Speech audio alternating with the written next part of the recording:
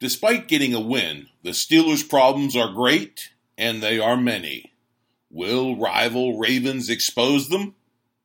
Welcome to the Steelers Update from Penn Live, where we keep track of all things Steelers so you don't have to. This is John Lucy reporting.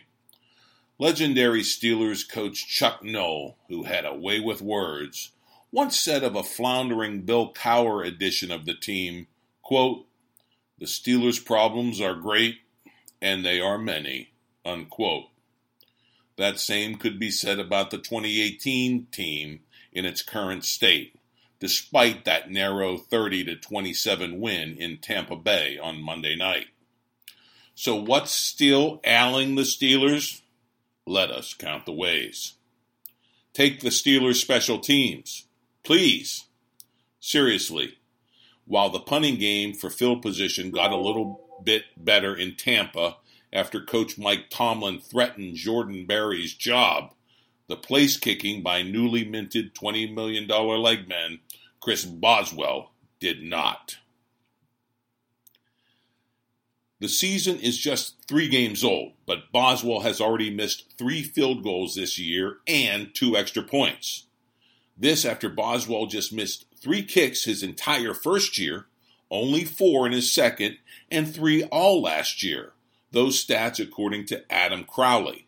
Crowley calls the Steelers special teams problems with Boswell one of the most under-discussed so far this season.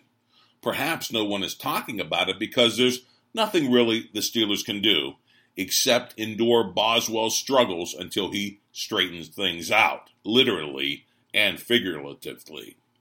You just don't bring in another kicker having just signed the Boz for $20 million plus. Besides, most of the attention is rightly focused on the Steelers' defense. The unit looked okay, aggressive, and ball hawking in the first half in Tampa. There were turnovers and even a turnover for a touchdown. But those flashes may have masked a larger and more troubling trend. That same defense still yielded a whopping 455 yards to Tampa Bay.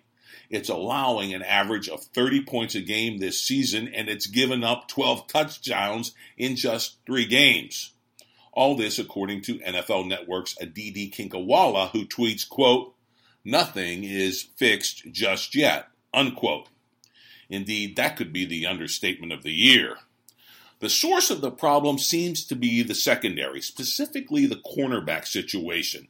The Steelers tried benching starter Artie Burns and giving Cody Sensabaugh the spot opposite Joe Hayden. It didn't work much better, given all the big plays in the second half by journeyman quarterback Ryan Fitzpatrick.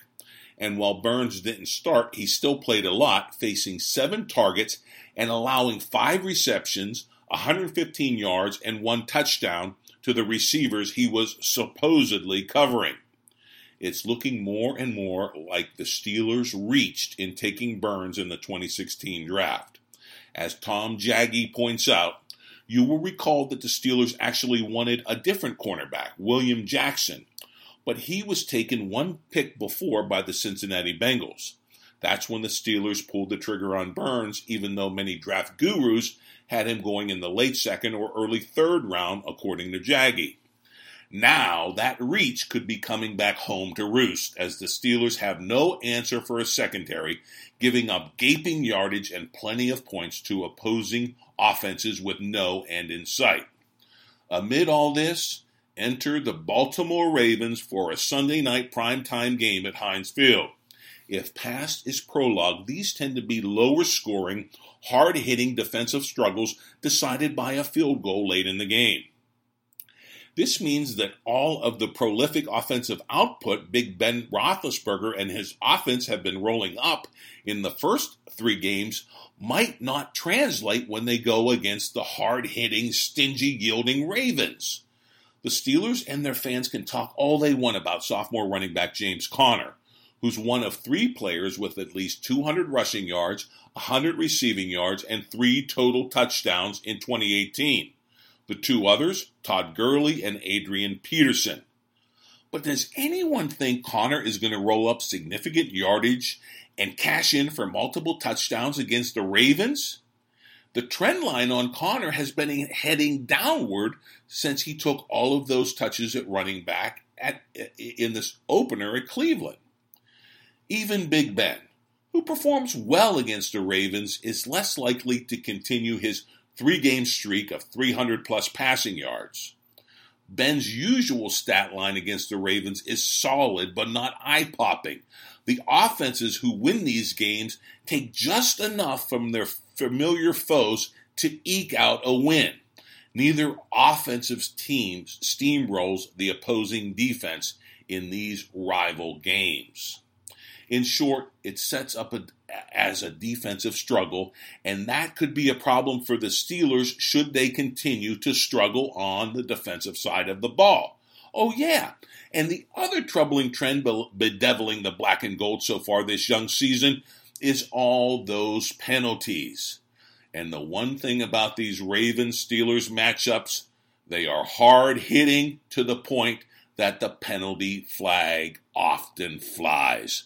So this problem of the penalty-plagued Steelers might not change anytime soon either.